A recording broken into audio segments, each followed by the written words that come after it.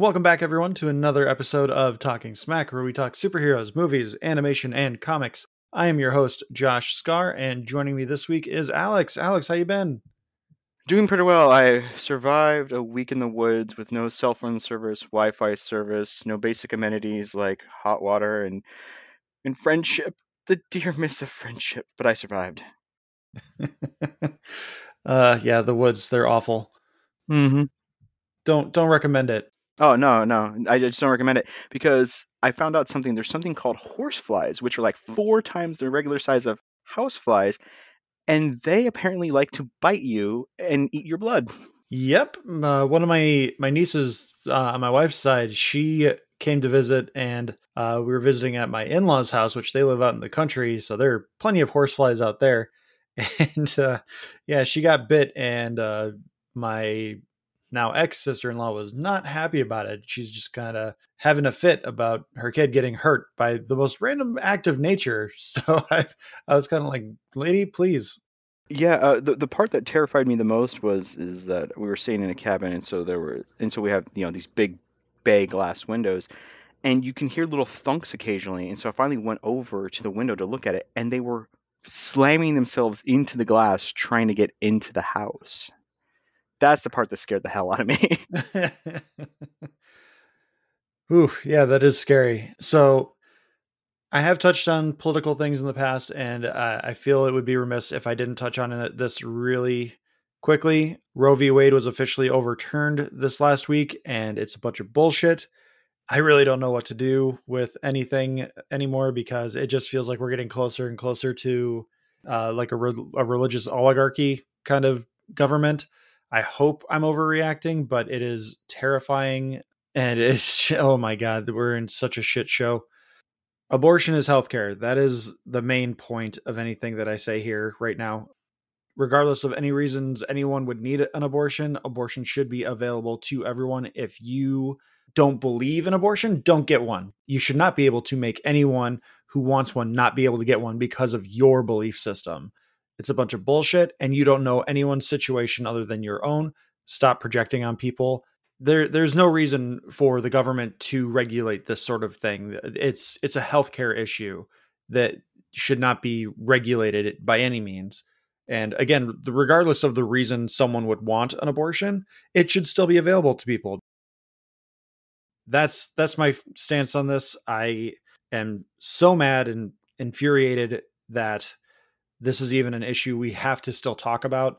And I hope somewhere, somehow in the very near future, that this is able to be resolved in a way that everyone has access to this safe, healthy version of abortions within their own states. They don't have to travel, and companies don't have to offer compensation for this procedure. Makes sense. We shouldn't be relying upon the benevolence of a company to provide access to basic health care. Exactly. So we're here to talk Obi-Wan and talk just a little bit to maybe offer a distraction for a little bit of your day. But first, we're going to hear from Dan and Lou at Casting Views, which I was recently a guest on. That episode just released this past Sunday. So if you haven't listened to that, I'll link that in the description. But you can also listen to any of their episodes. The Casting Views is just such a great show in general. It's a great way to wake up on Sunday mornings. You hear a couple of a British uncle and nephew just talking about the most random crap ever. It's great. So here's Dan and Lou, and we'll be right back. I'm Dan. I'm Lou, and together we are Casting Views. An uncle and nephew chatting on random topics, some heavy, some fun, but we aim to amuse. Don't miss out, don't delay. Subscribe to Casting Views today. You can find us on Apple Podcasts, Spotify, Anchor, and Good Pods. And we are back, and we are here to talk about the recently concluded Disney Plus series Obi-Wan Kenobi. So let's really just dive right into it. Alex, what were your initial thoughts? I was just confused. That was my initial feeling on it. I was not sure what kind of story we were going to get. And it started off with Order 66, which apparently is the theme of every spinoff we're getting now. It has to be shown in The Mandalorian, it has to be shown in Boba Fett, and it has to be shown here as well. I understand it's a touch point for, especially when you have something like Clone Wars and Rebels and it's dealing with the fallout of that, especially since they're trying to bridge between 3 and 4. I was just not sure how I was eventually going to tie back into all that. But there is something comforting about seeing Ewan McGregor back, especially since he's got, it's been 18-ish years since episode 3, and he's got some age to him, a bit of weathering. He's entering his 50s now. I liked seeing him looking more and more like Alec Guinness. Of course, we are back on Tatooine, which is always interesting. Seeing Uncle Owen and Aunt Beru was nice. But I did admit I felt a little bit lost with this whole random third sister, fifth sister, second uncle, fourth cousin, your great aunt system that is, they're Siths but not Siths. But the first episode or two, I was mostly just writing this out to see what they had wanted to tell me. The first 2 episodes I definitely feel like could have been whittled down into one episode, but they padded it out because this was transitioned from a movie into a series after, I believe, Solo flopped. I think that the first episode really could have been whittled down to maybe even like 20-25 minutes. We're establishing Obi-Wan as Ben, and he's broken, but he's still watching Luke out of his duty. Kind of cut himself off from the Force because of his depression and the loss of Anakin and just the falling of the Republic. I was invested in the series from the get-go. There is a lot of fluff that I think could be taken out, and we get a lot of stuff in there that I think is good. Opening on Order 66 just felt like really obvious foreshadowing, especially once we're introduced to Reva. We just see how aggressive she is in that cantina. It's like, oh, she was one of the younglings. Like, she's clearly striving for something greater or trying to overcompensate for something. And this is what it is. She was a youngling, and she's trying to prove herself as a not Sith, as an Inquisitor. And we just have to see what happens with this ride, because again, we're opening with this Order 66 thing. To me, again, it just felt like obvious foreshadowing, especially since we didn't see Obi-Wan or Anakin in those opening moments. Yeah, that makes sense. The foreshadowing of Moses Ingram being a youngling, I think that was episode 5, wasn't it? They finally got this multiple backlash scenes. I think that makes sense. It was just more that my continued malaise with anything Star Wars seems to be the obsession of what happened between 3 and 4 is the most important things to ever happen, except none of what they're filling in is ever addressed in 4 through 6. This basically felt like they were plugging in the hole of, how does Leia name her child Ben when she never actually met him in the Death Star moment in A New Hope? This is how and why. It actually is kind of close to what another Talking Smack host and I, Scotty, had discussed years ago, where our dream Obi-Wan movie that we had like concocted in our heads while talking during a work shift was Owen ends up joining Obi-Wan on an adventure off planet, because you can't have a fulfilling story on Tatooine. I'm sorry, Book of Boba Fett fans. How dare you? I mean, the best episodes are when they go off planet to talk to the Mandalorian. Yeah, truly. So he ends up going off planet for whatever reason. In this case, it's to rescue Leia, because Bail can't let anyone know that she's been kidnapped. And so he recruits Obi-Wan, and in the version Scotty and I created, Owen goes with him as like the sidekick character, which this ends up being kind of Leia and Tala in this series. But throughout the adventure, it basically solidifies Owen's stance of like, Luke's never going into space. Luke's never leaving this planet. Luke's going to just stay here and be a farmer, because space is terrifying and adventures are awful. So basically, you're going to Bilbo Baggins him. Yeah. Yeah, I can get that. Because you've got Joel Edgerton. Like, why would you have Joel Edgerton cast in this thing if you're not going to use him? Yeah, it's true. So to briefly reach back, because I actually had a note about this. This is what I believe happens. Lucasfilm, they're like talking about what they want to do. Like, what are we going to film? What are we going to do? And they look at the big board of quote unquote plot holes that neckbeards have posted about on Twitter and Reddit. And they look at the board and they say, what can we solve on this board by telling a story? And in episode 6, which I think is the strongest of the episodes, one of them went, "You told me Vader killed my father." Well, yes, from a certain point of view. And they grabbed that one and went, "We got this one." And they slammed it down on the table and they said, "What if Vader says that? What if Anakin says to Obi-Wan, 'No, you didn't kill Anakin, I did.'" Boom! Plot hole solved, man. He's just quoting directly from the source. And then there was a bunch of high fives around the table. Somebody said, "Here's $100 million." They popped the champagne. and they started dancing. Lights dropped. And it's just like from Tropic Thunder when Les Grossman starts doing his dance with, the boots and the fur. That is when that line happened, I was so invested. We'll get there, but it was so invested until that was said. And then I went, well, reeled in a plot hole. Good on them. Yeah, I actually had been thinking about how the show was just moving along at a clip and telling a fun story. And then they did that. And it's like, oh, yeah, they're fixing a plot hole kind of thing, or they're just reaffirming a storyline. I really enjoyed that moment, though, especially because of the lighting, because in that moment, we're jumping ahead, but we're just openly discussing the show. So in that moment, you have a little bit of blue and red on Vader, and you have a little bit of blue and red on Obi-Wan. And as like the dialogue continues, the red fades from Obi-Wan and the blue fades from Vader until at the end of it, once he says something to the effect of, "I'm not your failure, Obi-Wan. You didn't kill Anakin, I did." The minute he says "I did," the blue fades from his face and it's just completely engulfed in the red lightsaber glow.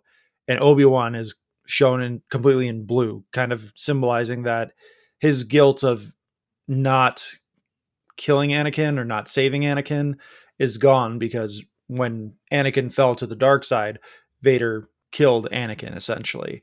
And they reaffirm it and all that sort of stuff, but the symbolism within the lighting is obvious, but it's so good.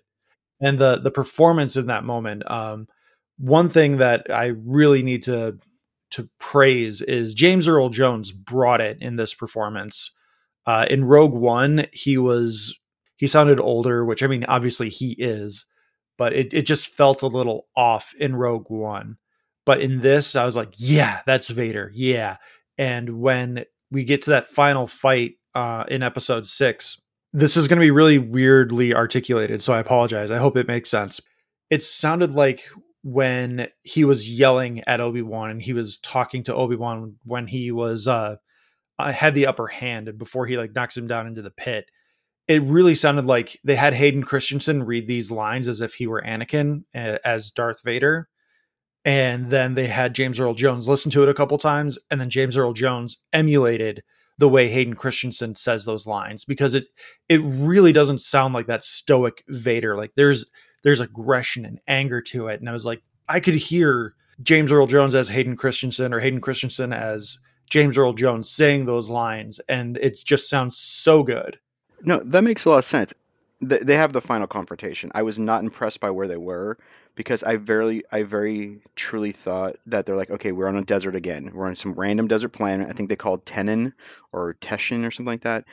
And it's just another random desert and there's stalactites. Then when they're moving through them, I'm like, okay, so we're just in Dagobah now, because this felt very similarly filmed to Empire Strikes Back. Luke heads into the dark side area, and it's that kind of oppressiveness with these tall branchless trees, which now they have these columns that they're working on. I wasn't really impressed until they started doing the lighting. When they actually brought some depth and tone to the shimmer of the two of them, that is when I started actually getting invested in the scene. And I was then really completely sold when Obi-Wan decides to just go at Anakin and starts smashing him in the chest piece to knock out the breathing apparatus. And the whole wheezing breathing that is directly taken from episode 6, where after he's killed the Emperor and his body's malfunctioning, I was like, it brought me back to those moments with Luke. And then Obi-Wan, I don't know how the hell he did it. The physics of it, I'm not sure, but smashes open Vader's helmet in half. and you see the line, and you see the battered face, and the way they modulated Hayden's voice with Vader's voice, like putting them both together, and sometimes Hayden's voice a little bit stronger, sometimes James Earl Jones is a little bit stronger. The going in and out of the two of them during that discussion was so beautifully done. And you mentioned the lighting. I was sold on the voice work, like the intensity of the eye. And actually, I'm gonna have to rewatch it, but I swear there's a moment or two where the eye shine of the Sith, that red glow, fades out, and it is just Hayden Christensen's eye color. And then as he says, "You didn't kill Anakin Skywalker, I did. The same way I will destroy you." I swear that eye pop comes back of the full Sith red, like orange red, in that moment as the red light of his lightsaber overtakes it. I thought that was just gorgeously done, and I was so sold. I I wish the same care had been taken for the rest of the series as that, like, 3-minute sequence. That, to me, almost justified making a 6-episode series. Not quite, but there was a tragic beauty in that moment with how they did the dynamic lighting, the voice work of everyone involved, and just let that moment sit and settle. Was wonderfully done. Yeah, that moment was taken pretty much straight out of the season 2 finale of Star Wars Rebels, where Ahsoka and Vader are battling, and Ahsoka eventually does the exact same thing on the exact same side of his face, cracks open the helmet. You can see a little bit of Anakin, and you get that voice coming through with a little bit of the modulation from James Earl Jones. And again, the sound work is fantastic, but you don't cast Hayden Christensen to come back without him getting to show his face. And yeah, that moment, that was the moneymaker moment of the entire series, was having that crack in the face, or crack in the helmet, and then he's monologuing to him and going full evil. It was just great. And I did laugh in that scene a little bit, not because of the dialogue, but because prior to that, Disney loves the idea of using the Force to lift and throw rocks. I don't get it. But when Obi-Wan just goes full ham and like lifts all the rocks behind him and starts chucking them at Vader, I was just like, oh, this is like when they said lifting rocks several times in The Last Jedi. Oh, I had the exact same thought. Because Vader throwing them and burying him, I went, and then Obi-Wan was stuck down there, and he's having flashbacks of him and Anakin, and then he thinks of Leia, and he gets all this strength and breaks out. I went, somebody watch Spider-Man Homecoming. I had the same thought with that too. It's like, oh, this is the come on Spider-Man moment. Mm-hmm. And then, yeah, and when he lifts all the rocks and just starts beating the crap out of Vader, I had the exact same thought. I'm like, well, again, Luke is a loser and proven wrong, because lifting rocks isn't going to save the day. Nope, it kills Vader. It saves whatever's left of the Alliance, Republic, whatever. Man, Luke, you suck. Did Obi-Wan never tell you about the lifting rocks training? Yoda tried. Yoda had you balancing rocks. Did you not pay attention? Lifting rocks will save the Alliance. Apparently. So we'll touch a little bit more on Obi-Wan Leia relationship here in a minute, but let's talk a little bit about Moses Ingram as Reva, third sister. We talked a little bit about this in, was it the Talking SmackDowns episode just recently? Or I think so. No, maybe it was the episode prior, because I don't think I really had the moment to do a Star Wars with that. Again, the performance was good. It was clearly what they were going for with it. People just were unhappy with it because she was abrasive, and it gave a bunch of racists and sexists a bunch of ammunition to say a bunch of bullshit that is not true about the performance or the role, saying it was poorly written or poorly acted. Like, none of that's true. The only issue I had with it, again, was the fact that it was very clearly telegraphed through that opening sequence with Order 66 in the Jedi Temple, once we didn't get Anakin or Obi-Wan showing up, that she was a youngling and she's going to have some kind of vendetta either against Obi-Wan or Vader. And it turns out it was Vader, because she played dead. And this is where I do think the writing kind of suffered a little bit, because Vader says, "Do you think I didn't know you were faking it?" And then he, in that moment, tries to kill her again. But it just seemed really weird that to me that Anakin would be like, I'm here to kill all the children in Jedi. Oh, that one's clearly faking it. Whatever. And then just walks away. So I feel her performance was mostly one note, but that is not her fault. That is the fault of the script of you need to be angry and have all the men and women in your life consistently throughout every episode tell you no. Because everybody is always putting her down. And I'm like, okay, you do realize she has a lightsaber, right? And she has no issue killing people. In fact, she's even said how many people she's killed. You've even said how many people you've stopped her from killing. I don't have there's nothing wrong with her performance. In fact, what I love is I actually bought back in at the end of the episode 6 where she actually has these wonderful conflicted moments with Obi-Wan over not killing Luke. Like, yes, we know Luke's not going to die. She's standing over him with a lightsaber. We know Luke's not going to die. And the whole bringing him back, Hagrid bringing back Harry and then dumping him and everyone going, oh my God, he's dead. Oh no, he's actually alive. That, that is not on her at all as an actress at all. She sold those moments with Obi-Wan at the end where she's like, I didn't do it. Does that make me worse than him, better than him? What? Because he didn't kill, Vader didn't kill her twice, so she didn't kill Luke once. Does that mean she's Vader? Does that mean she's lost? That was a wonderful performance. My issue is that they, for 5 episodes, didn't do anything but show she's angry and violent. That's a fault of the writing. And also, it's like they didn't know quite what to do with her until they got to that end resolution moment. Yeah, I mean, I feel like they had the ending written out because, again, this was stretched out from a movie. So she was obviously meant to have a role in the movie, or at least the character was, not necessarily Moses Ingram. But they stretched it out so they could pad out 6 episodes. And it did definitely kind of take away from what could be considered character development because, yeah, she is a very one note through 4 episodes.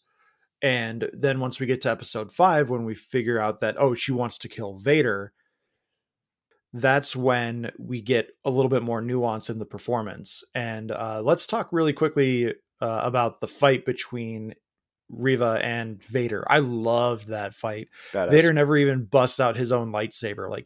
He's just using the Force, stopping her and being like, child, you are not on my league. What are you even trying to prove here?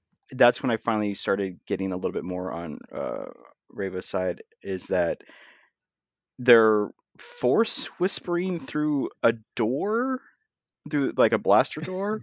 Because Obi-Wan has this hand on it and he's doing this mental concentration thing and she's whispering to him and back and forth, and then she shoves a lightsaber through it, almost getting him. I was like, yes. This is all a trick. But yeah, then eventually it ends up in the showdown between her and Vader, and yeah, I was like, this is awesome. He's just like, you're gonna go that. I'm just gonna force block this and force block that and force block here. I'm gonna take your lightsaber, break it in half, give you one back. Oh no, I'm gonna take him back again. It was very much. He was like, this is just fun. Yeah, he was just he was just taking his anger out on losing Obi-Wan in that moment. Just okay, yeah, I could use a sparring partner right now, and just it was good stuff with that fight. And they brought it back a little bit with the Obi-Wan fight where he stops the lightsaber with the Force while also trying to swat at him. Mm-hmm. And I like the fact that the Inquisitor's lightsabers can just snap in half without actually breaking, and so he had her lightsaber for a little bit. Mm-hmm. And he's like, we're gonna do a one-on-one duel with these, and again, he just takes her out within a matter of seconds, and it was good Star Wars stuff with that. Yeah. Speaking of that they're meant to pull apart like that, I firmly believe Emperor Palpatine went, you know what? Darth Maul should not have been just one piece. We got to make these easily detachable. If you're gonna dual wield, we got to make these come apart better. Yeah, I could see that. Yeah, but again, that also means they had to find double the kyber crystals. Mm-hmm. That's fine. They were harvesting them in Rogue One. We know that. So a quick thing to point out, because we mentioned that he briefly takes her out. in the Star Wars universe, apparently gut stabs with lightsabers are completely fine. You live forever. So Qui-Gon is Unless just a you're wuss. Is that what yeah, I'm getting? unless you're a Jedi. I Okay. maybe it just hit differently, or maybe not all humans have the same anatomy. But I mean, the Grand Inquisitor is an alien, so like maybe his anatomy is different. I don't know. But yeah, they really went, hey, sorry, Qui-Gon, I guess we didn't treat it in time, even though Reva never even received treatment. She just literally hopped on a transport and went to Tatooine. I did notice a slight design difference. In episode 6, she had some kind of like knotted rope wrapped around her middle. So I guess if Obi-Wan had in any manner went over to Qui-Gon, took off a robe, wrapped it around Qui-Gon's middle, we would still have Qui-Gon. Speaking of the moment where she's going after the Lars compound, I really did like that moment because she's essentially kind of sort of got the same injury that Kylo Ren has in The Force Awakens. Because I remember people were throwing a fit that an untrained stormtrooper is running around with a lightsaber, being like, "Hey, look at me! I can wield with a guy who's essentially a Sith Lord."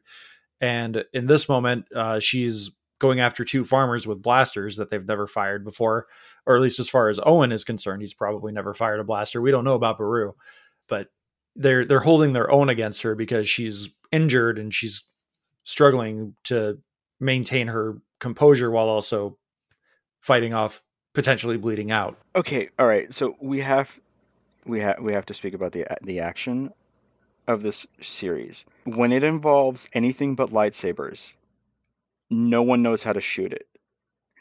They have her in a kill pit, which, by the way, Beru is ride or die. I love that. On Beru is like, we're going to defend this place. We have blasters, we have sniper rifles, we have all this stuff right here. She is ride or die, and I love that. It explains why they both died in episode 4. Anyone approaches that homestead, we're defending this until we're lit on fire. Anyway, so they are shooting her at point blank range and missing.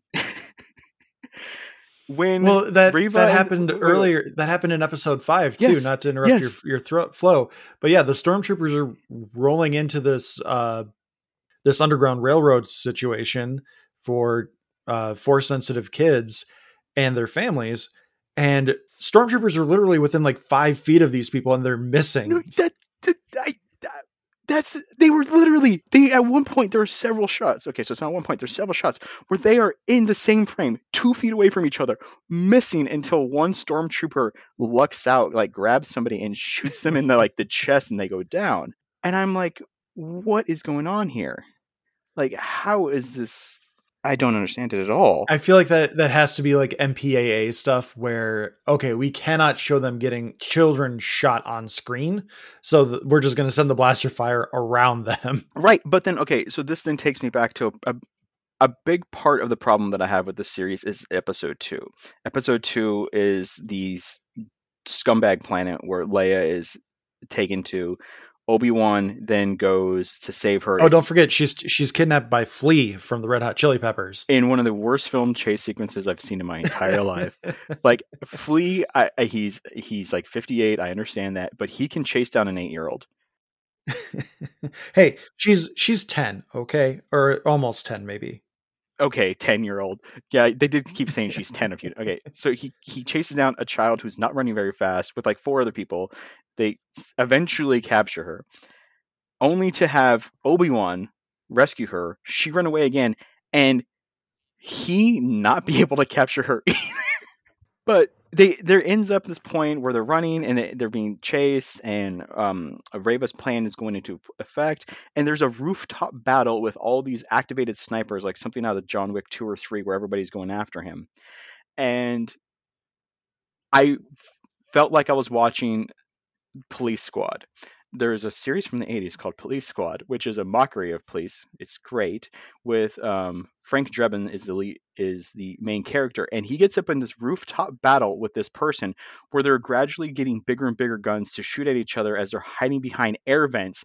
And eventually the camera, because they're showing him like he's over here, they're over there, they're slowly approaching each other, they're getting bigger and bigger weapons, and finally the camera shows them up close to it, like it shows them in the same frame, and they're literally a foot and a half apart shooting over the like same air vent. And I felt like that's what I was watching with. Like, who is like how are these shots being framed? What is going on? And then eventually it comes back in 5 where the stormtroopers, there's literally a platoon of them, and there's a platoon of the other people. They've all pulled out weapons. They're all in one tiny cavern, and nothing's hitting anything at all. Yeah, it really is just not making a very good case for these blasters that they manufacture in the Star Wars universe. It's the same. The line of sight must be so bad. It's gotta be horrific. It's the same kind of weird design choice of like what they're putting on screen that really tripped me up. There is a point where they're getting, I think it's episode 3, where Leia and Obi-Wan are getting away. They've landed on Farm Planet, and they reach a checkpoint in the outside of a city between like a little bit of like a rise of 2 hills where there's laser beams that are down that form the checkpoint. And Obi-Wan and Mutz eventually has to kill all the stormtroopers. And instead of walking around the laser beam, which there's plenty of footpath on either side because it's between 2 hills, Yes. Instead of walking around it, he's like, I don't know what we're going to do, and blah, blah, blah, blah. And more stormtroopers show up, and that's where Tala eventually shows up to rescue them. And I kept looking at it going, you could just walk around that. Which then comes back again when they go to the prison planet. And I'm looking, and I mentioned to my spouse, they're in this underwater prison complex, and there's these large structures that they keep showing in the middle of these open warehouses, these massive open rooms, and I'm like, I kept wondering, like, what is that supposed to be? And so I asked, I'm like, what do you think that is? And eventually Tala walks up to one. And they're like, hey, who are you? The stormtrooper's like, hey, what are you doing here? Check that, we got to check your papers and blah, blah, blah, blah.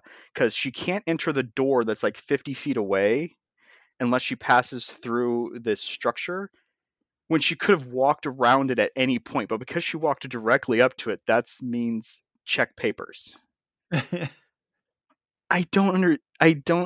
the logistical sense of like some of the way they decided to design scenes and like place the actors that confused me. Speaking of the checkpoint at the farm world, the mole guy, I was 100% certain that was Seth Rogen. Oh, yeah. Apparently it was Zach Braff, which explains why they didn't have him laugh, among other things. Oh yeah, if they would, that would have immediately revealed who it was if they had him laugh. But the checkpoint there on that farm planet too, that was some good stuff, because like when the one stormtrooper gets sliced in half, that was great. Oh yeah, that was great. Seeing the stormtrooper just one half on either side of the laser beam, I laughed so hard. It's like, ugh.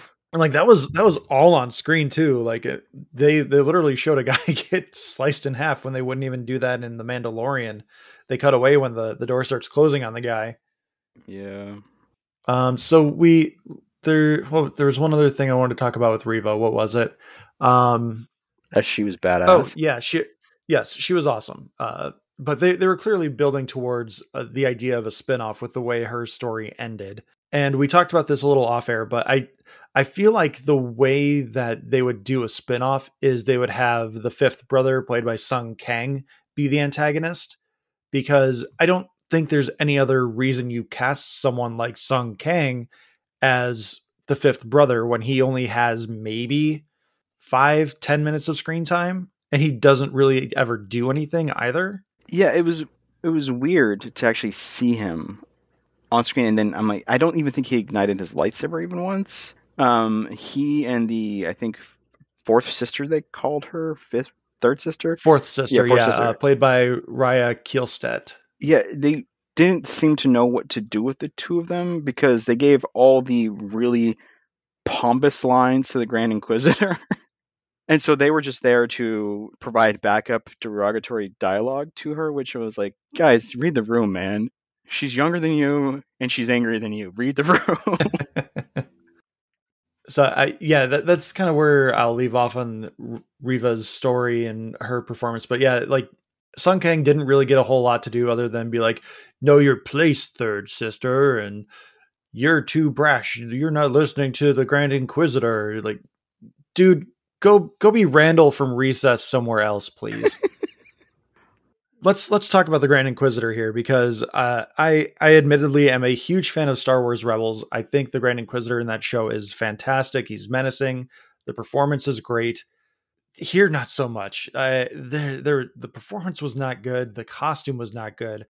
Fine, they rounded out his head compared to what it is in Rebels, where it's more oval shaped and tall.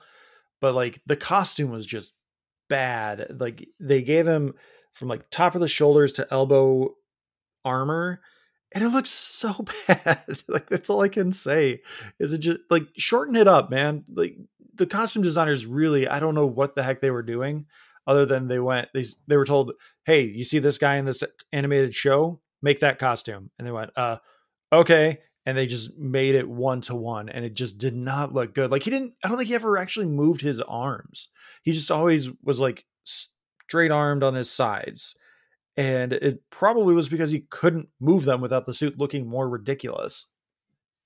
I just kept thinking that it's very uncomfortable, which I don't know if that's the point, but it didn't look right. Like the torso is super elongated, the neck is super elongated, the cheeks are kind of like mushed in, and I never felt intimidated by him so much as I was confused as to what his plan was. So to discuss his plan ever so briefly, they land on Tatooine in episode 1. They're looking for a Force-sensitive person. He monologues until that person finds him. Reva is like, hey, let's kill the person. He's like, no, we'll use them. That person is then released because they're going to find Obi-Wan. Finds Obi-Wan in the middle of the desert, walks up to him, calls him Obi-Wan. Obi-Wan's like, dude, what you talking about? You're Obi-Wan. No, dude, I'm kind of not. Yes, you are. Hey, maybe don't call me Obi-Wan. That person then leaves the desert and then is shown dead in the hanging in the streets. What was the plan? Did they not put a tracker on him? Did they not go in the middle of the desert? When that person runs up to one person in the middle of the desert, did they not think the sniper rifle somebody? They did not use blasters? Do they not capture? What was the actual plan there? I don't understand. Yeah, I mean, as far as that opening sequence, that to me felt like the opening to a movie where they're doing a misdirect, and the character was probably, I mean, maybe not. Maybe it wasn't meant to die that quickly. It felt more like a moment where we were supposed to see like, oh, these are Jedi hunters. They found a Jedi, they killed him, and now we're moving on. But because, again, we're stretching this out, we need to have Obi-Wan invested in something. And he sees, again, that a Force-sensitive person has now been drawn and quartered, essentially. And he's just like, oh, man, I definitely can't reveal myself and definitely can't use the Force because they'll find me. Which, again, like, that never really comes into effect any time after that, because he says, I can't use the Force with Leia because they'll know where I am. And he ends up using the Force to catch her, which, again, they don't really ever, no one triggers like, oh, Obi-Wan, someone used the Force. Reva is essentially, from what I remember, she's made aware of what's going on because she sees the blaster fire. She doesn't Correct. feel Obi-Wan using the Force to catch Leia, who's falling off a roof. And then again, he uses the Force several other times, which again, I'm expecting them to cut to Vader being like, Obi-Wan. Because again, we know that they can feel someone using the Force across parsecs, but it never comes into play on anything. And that's actually another problem that I have with him leaving the planet is he goes onto the desert, he digs up his lightsaber, and he just hangs it off of his hip while wearing his Jedi robes, and he's just walking around. In fact, so much so that at one point when they're walking around, Leia like reaches into his robes and goes, "Hey, a lightsaber!" Like that. What is your plan, Obi-Wan? Couldn't you put in that little backpack you have, that little like storage pouch that you've been cutting off that little extra chunk of meat for your animal this entire time? Or put it a little bit further back in your belt and cover it up with your cloak. There's a few things you could do to make it a little less obvious. Right, but as we then learn, what is in episode 3 or 4, that if no one is noticing a lightsaber underneath his robes, no one notices a 10-year-old girl casually tucked under his robes when they're all looking for Obi-Wan and a 10-year-old girl in the middle of an underground prison. Obi-Wan pulled off Muppet Man, and I was impressed. I'm sorry. Well, it's the same episode that we learned that if you're going to be flying some kind of fighter jet and you want to shoot one person, you fly up above their head 10 feet, aim their blasters at them, and just unload and don't hit a single shot. And then you realize you're out of ammunition and you casually turn and try to fly away while the Sith Inquisitor grabs a piece of debris, hits you with it, and you die. With that moment, I was actually really shocked that we didn't see them grab. They were flying A-wings, I believe. Yeah. I was really shocked to see that they didn't grab the ships with the Force. And then going back to that same moment in the Citadel or whatever on the water planet, Obi-Wan stops the water from rushing into the hallway they're in using the Force. And again, none of the Inquisitors are made aware of this. Oh, Obi-Wan's downstairs. They're just like, where could he be? That guy has a really wide right hip, but that's fine. There's some inconsistencies with the story that, again, like if we're nitpicking it, yeah, that's a problem. But I enjoyed it as much as I am nitpicking it right now and like calling out these little things. It was a lot of fun, and it was pretty much what I wanted out of an Obi-Wan series. You get that final Vader encounter where Obi-Wan's kind of released from his guilt about Anakin, and he's like, all right, then my friend is dead, and I'm going to call you Darth because apparently I don't understand the title Darth. But there are a few other side characters. We do still need to talk about Leia and Luke's relationship here, but there are a couple other side characters that I want to talk about real quick, but I'm going to call a timeout because I got to use the bathroom. And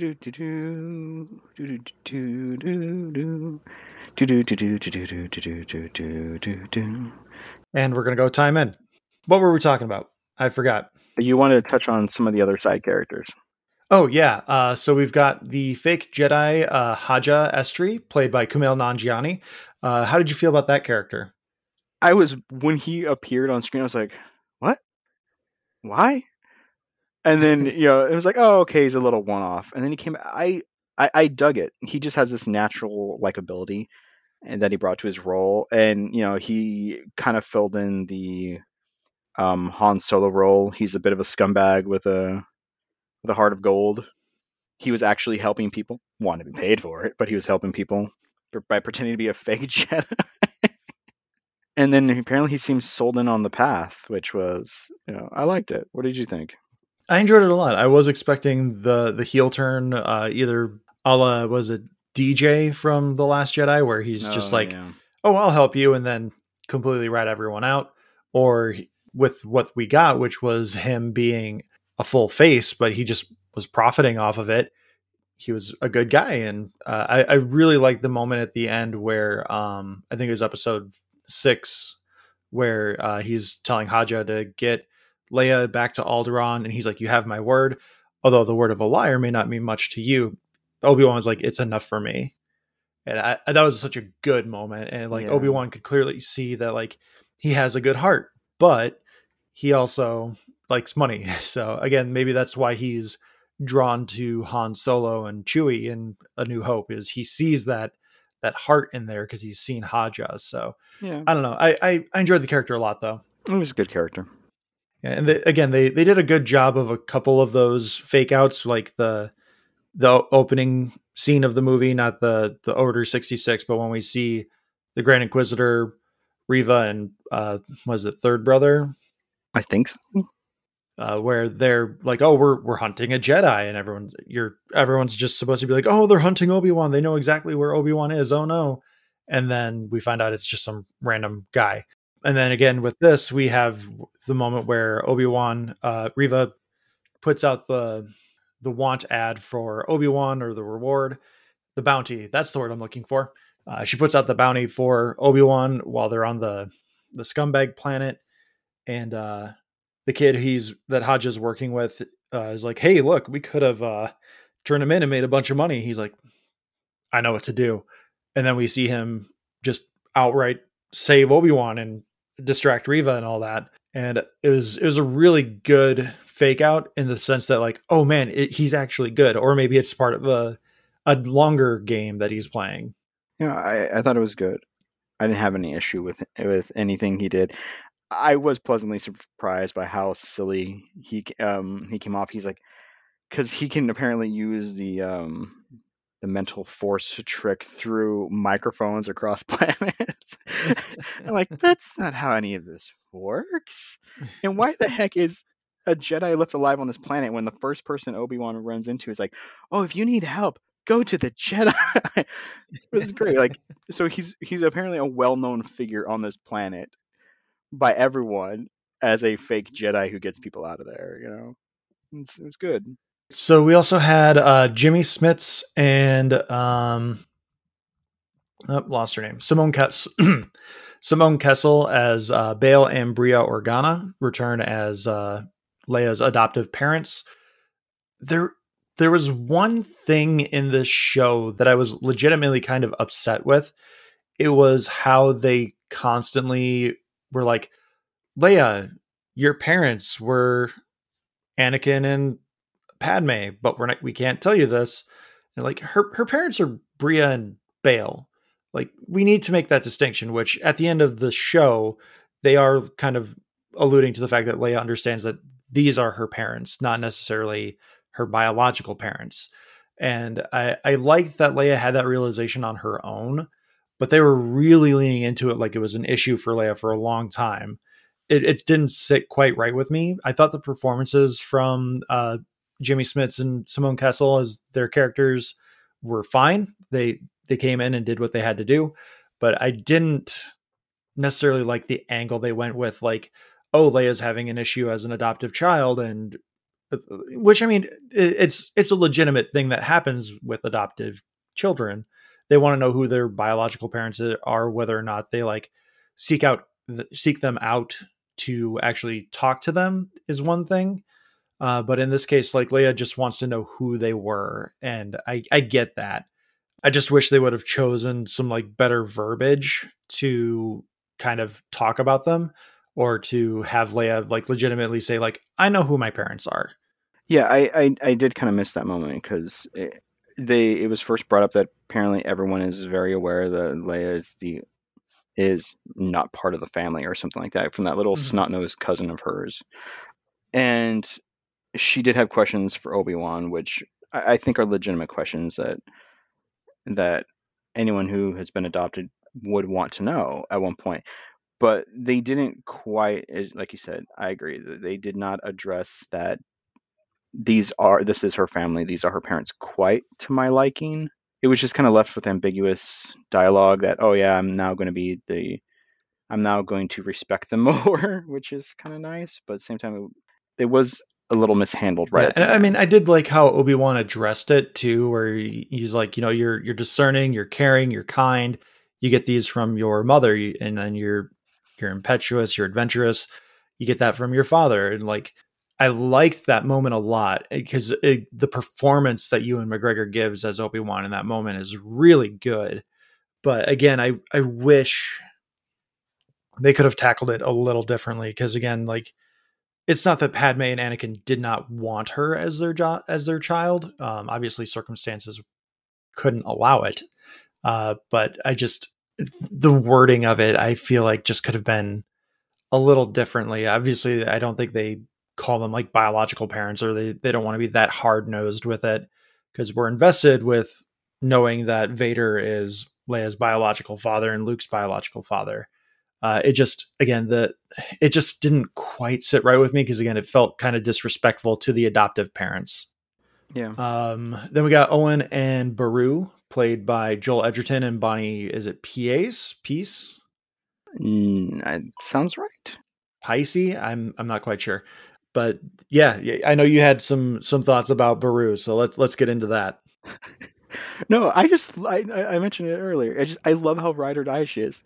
That's just fantastic. She's like, they're coming, they're Sith, they know. And she's like, all right, here's where I stored all the guns. We're doing this. I love that just so much. Like she doesn't get as much screen time as Owen does, but the little screen time, she's like, "Yeah, we're defending him. We're defending him. That's happening. Yeah, we got this. This is our homestead. Screw all the Sith that are coming for us soon." I think she's also the one who went, "They're gonna come at sundown," which is she's like, "Yeah, when if I was gonna hit up this place, that's when I do it, sundown." I love that. And then I really do like to speak of the whole adoptive biological parents thing. I actually think that Owen had the best part of that, where Reva was like, "Where is the child?" or whatever like that, or something like that to him after she beats him down, and he goes, "He's my son," like full ownership claiming. Yeah, she says, "You really do love the boy like he's your own," and he goes, "He is my own." Yeah. That is perfect. Like that is the adoptive parent mentality that I was going for, that I wanted from like Bria and Bale.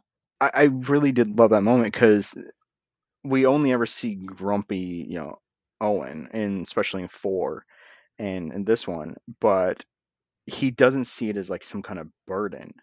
He's like, "No, this is my boy," and I love that moment. So yeah, the two of them with Beru being just like, I kind of almost want to like a little like they given her a flashback where it turns out she was some kind of like smuggler, like ruffian kind of thing. And she decided to retire. Give us that Beru prequel series where we fill in the gaps of how she got those guns and how she's so good with them. Yeah, exactly. And then like, you get your story where Obi-Wan and Owen go off and have their brief adventure. And I get my little backstory of it turns out before she settled down and decided to become just a gentle moisture farmer, that she was like some kind of ruffian, hard drinking, gambling person riding out there with her T-16 shooting Wampa.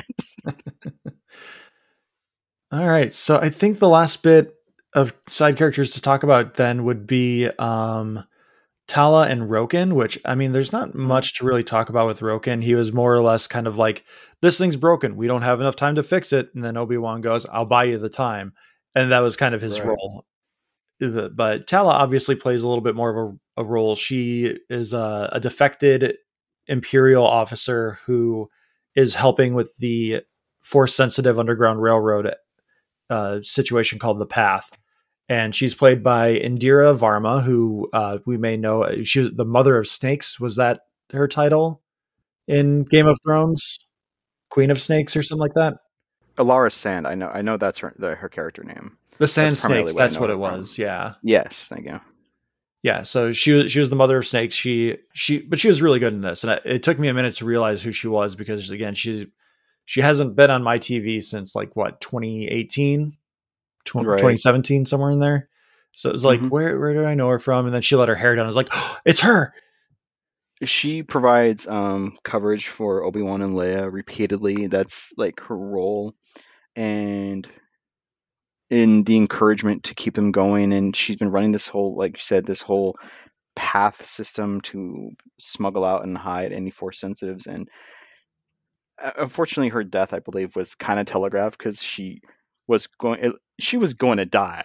Like there was so many points where she's like, "I'm going to come up and protect you," and then she goes and distracts Reva briefly, which I really like the strength of will that she showed in the character of, okay, yeah, I'm going to go and bluff my way through this underwater prison into this room, kill a few people, keep providing distraction, and then I don't remember exactly, but like Reva shows up for her and she like, I swear there's dead bodies in the background. And she's like, "Oh yeah, these people, like I stopped the betrayers and Obi-Wan, he's over on this other planet and blah, blah, blah." And I'm like, you are so lying and you are so about to be dead, but I love your investment in this. And then yeah, she provides that brief final distraction when the compound in episode 5 is getting overwhelmed. And was that a thermal detonator she killed everyone with? Yes. Okay. So we finally get to see what a thermal detonator can do in live action. Yeah, she did her role well. It was a bit of a thankless role, I think, because it was the whole, basically the role was, "I'm just going to move you from place to place to place until I die." Yeah. And then I'll give Leia her holster, which again, like, stop giving everything a backstory, even clothing. Yup. I talked about it with the guys from the video game club when we were talking about Uncharted. Like Nathan Drake gets gun holsters because he kills a guy and he's like, oh, this will look good with my outfit, and throws it on. Like, we don't, he could just need gun holsters and buy them. Why do we need a backstory for the damn holster? Don't forget, we also get a backstory for that brief scene of Luke holding up a model airplane. Yes, Luke's toy airplane as well, which I'm a hypocrite because I like that moment because, again, Luke's even playing with it as an older kid. Like, okay, I get it. But like, oh, Leia's holster that has the slashes in them. Now we know what those dashes mean, and we have a backstory as to why she has that holster. Like, no one knew that holster was 10 years old or 20 years old or however old it was. Like, it was just it was an accessory to hold her blaster. Why does it need a backstory? Why do we need to know what those slashes mean? It could be plenty of other things as well. Like, maybe it's how many stormtroopers she's killed. Who cares? It doesn't need to be this big sentimental piece of clothing that she carries with her for the next 10 years of her, 40 years of her life. Well, it just goes to show that in that writer's room, after they figured out that plot hole of Anakin was killed by Vader, they went up there and went, holster. we need an article of clothing to backstory. What can it be? Yeah. Why would Luke have a model airplane? Owen hates planes and wants to keep him on the planet forever. Obi-Wan, bam, solved it. Yeah, so with that, we'll start kind of wrapping up. But I did also enjoy the moment where Owen lets Luke meet Ben, and we get the hello there, and the tone is so good. It's emulating Alec Guinness so well. And I looked over at my wife and I went, he said the thing. It was good. And then General Grievous showed up and started spinning his blades. But we have to give our ratings. So overall, is this a must see or a pass for you? I'm gonna go with a begrudging must see. Until episode 6, I was so distracted by the weird camera choices, the character decisions, the way everything was filmed, and I didn't understand the point of it up until episode 6. And then I got the emotional payoff of, I loved the way Moses Ingram gave that emotional payoff scene of being conflicted because she couldn't kill a child. Like, that is so, am I like him because I didn't do it? It's like, that is such a weird interpretation of conflict of faith. And that she did that so well. And then the scene with the Obi-Wan Vader scene, not the fight, which was kind of, it was that scene of Obi-Wan going after Vader, and then the framing, the light, the way we've already described how beautiful it was. But yes, I did like Owen and Beru defending Luke, even though I knew Luke was never in danger. I loved that it gave Owen and Beru agency of like why they're doing this. She's doing this because he's my kid. I'm going to defend him, and I know how wistful he is. And he actually does love Luke. This is not some duty assigned to him. This is my son. And, in the Qui-Gon moment at the very end, I dug it. It was like 2 sentences, but I bought it and I loved it. I loved sassy Force Ghost Qui-Gon. Like, that was some good stuff. It took you long enough.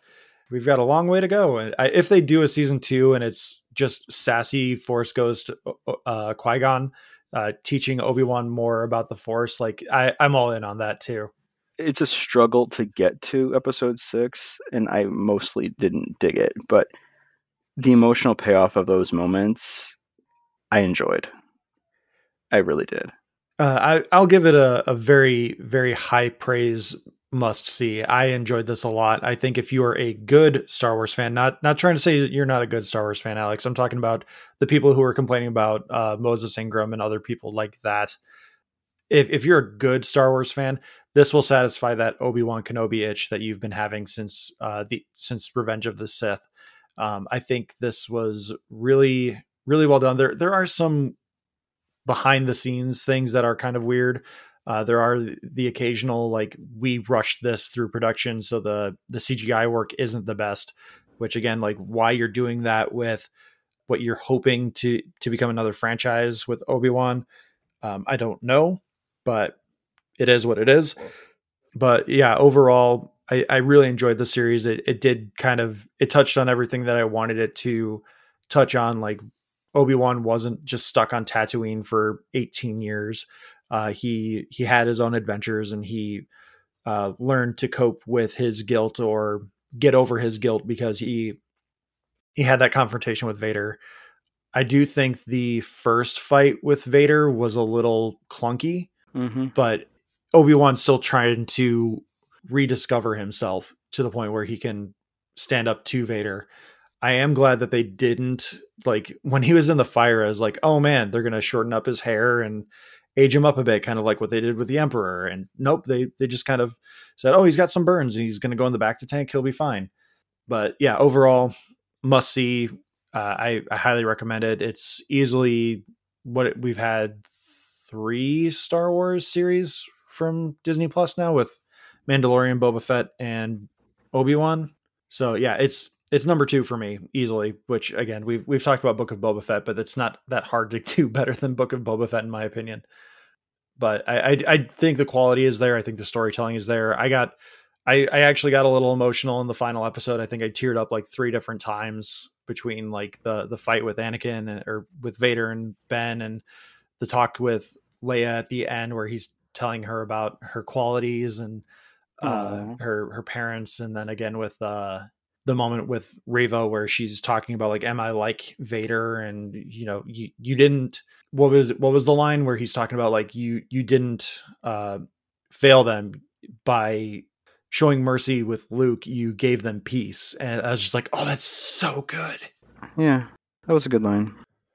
Yeah, because she's seeking justice and vengeance and all this stuff, but her perception of it is so twisted. And the only other thing that really, if I'm nitpicking this, is what is the point of her going after Luke? I guess it would be to kind of go after Obi-Wan, but it seems like she's still trying to hurt Vader, but she shouldn't necessarily know the significance of Luke. So I think that part is still a little lost on me. Oh, if we want to get into nitpicks, I have a big nitpick about that. It's a broken device that basically says, "Oh, Obi, it's like Tatooine, Owen, son, or Luke, or something Child. like that." Yeah, I don't it just think says child. It says child. So she then flies to Tatooine, lands in a random spot, says, "I need Owen. He's a farmer," and then immediately knows it's like Vader's kid. Yeah, but again, we don't know if that's necessarily true. Like, we don't know what the significance is, other than she sees a broken message from Bail Organa saying that he'll watch over Luke if anything has happened to Leia and Ben, and she just decides, I'm going to go after this kid. Why? It's so weird. But at that point, I mean, then if you really want to nitpick, part of the thing I didn't like at the end of the season was we now have yet another Order 66 survivor who's extremely Force strong, who knows about Luke, Anakin, and Vader, and Leia, and basically has enough of the pieces connected, who's floating around out there. Like, and then where were they 4 through 6? But that's like super nitpicky. And that's like not what I want to leave the episode on. There's a 9-year gap between the end of this show and episode 4. And again, they're probably trying to spin her off, which again, I think that's why you cast such a strong actress. So you catch, well, I mean, she would have been like a supporting actress. You still want a good actor in that role. But Sung Kang, that's who I'm thinking of. Oh, okay. That's why you cast Sung Kang as fifth brother, because again, I think they're going to, if there is a spinoff, I think they're going to make him the antagonist of her show and set it before that character's death in Rebels. Oh, that'd be interesting. But I think that kind of wraps it up for that discussion. Again, overall, really enjoyed it. Thought performances were solid. People who did not like Moses Ingram as Reva can go, shove a stick up their ass and walk it off. Hayden Christensen. We didn't even talk about the flashbacks. I thought it was really weird that they didn't de-age Hayden Christensen. Oh, that was that was bad. I liked it as like the mirroring device, but again, the fact that they didn't de-age Hayden Christensen just felt strange because, he's supposed to be 19, but he looks late 30s. That was really, really bad. Like, I was confused as to heck as to, like, because he was, let me see, at the end, the last movie was what, 2004? 2005. So it's been 17 years. So was 40 when they filmed this, meaning he was 22, 23 when they filmed Revenge of the Sith. He does not look like a fresh-faced teenager anymore. Which is what I'm saying. Like, why did they not de-age him? Like, I can understand it when they're doing the Order 66 stuff, but the flashback to when he's still a Padawan, that I'm like, yeah, you're Disney. The de-aging thing is like your bread and butter trick right now. Like, you couldn't have shelled out a few extra million for that. No, I mean, that's why I'm so confused. I mean, we've gotten young Kurt Russell, young Michael Douglas, young Michelle Pfeiffer, young Robert Downey Jr. Where's young Hayden Christensen? Unless, here's a thought.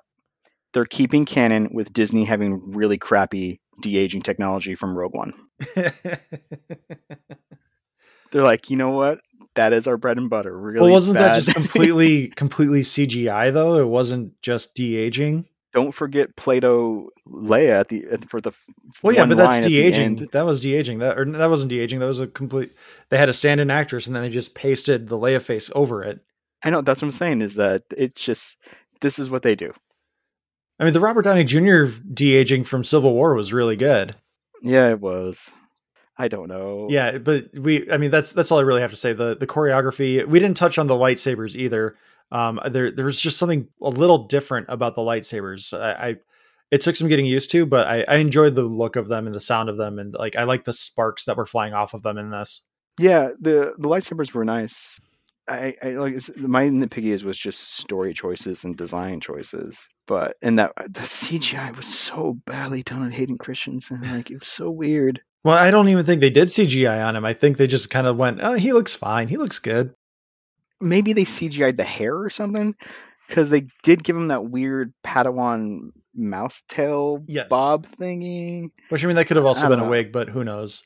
Yeah, I mean, it looks like they de-aged Ewan McGregor, though.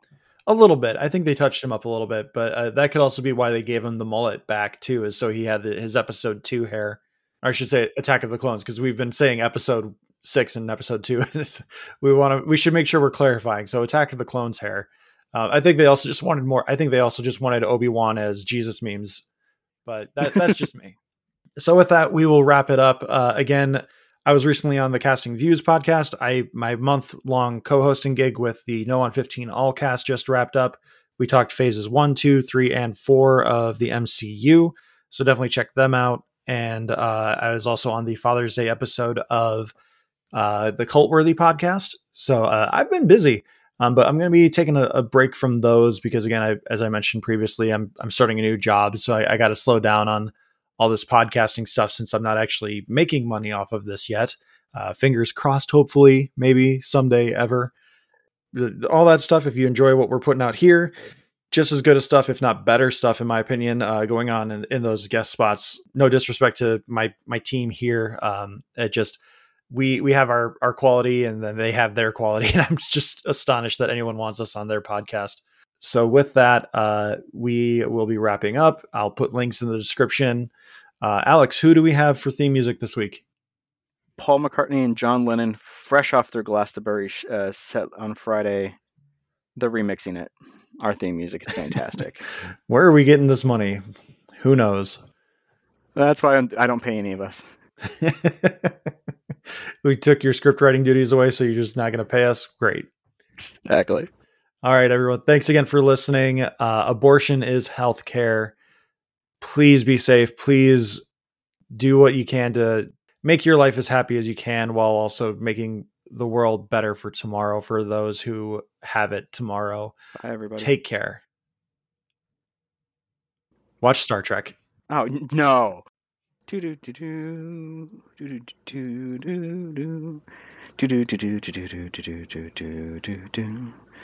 is going to the bathroom, and if he left his headset in, he can hear me singing, which I won't get confirmation until he's back. case you're wondering, Josh, you need to cut it at 46, which is roughly when you made that statement. I'll Discord it to you so you're aware of that. We should use Discord more. Or less. It doesn't matter to me. There you are. We do have a Discord, we just don't use it. We eventually should pimp our Discord. Just like, hey, listen, we have one. Come join us.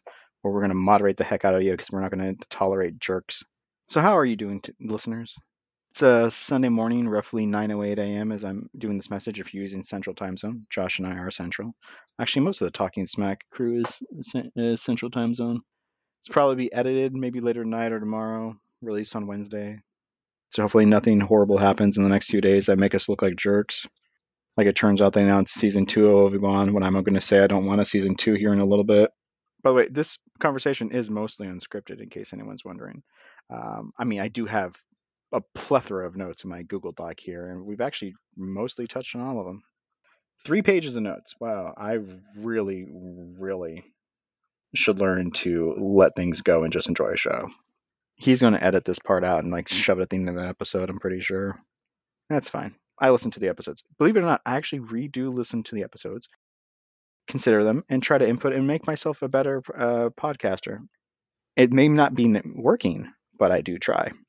And you are 100% correct. This is going to be at the end of the episode. This is our post credits or whatever it is we call it. Oh boy. So yeah, if this is going to be post credits. So again, everyone take care.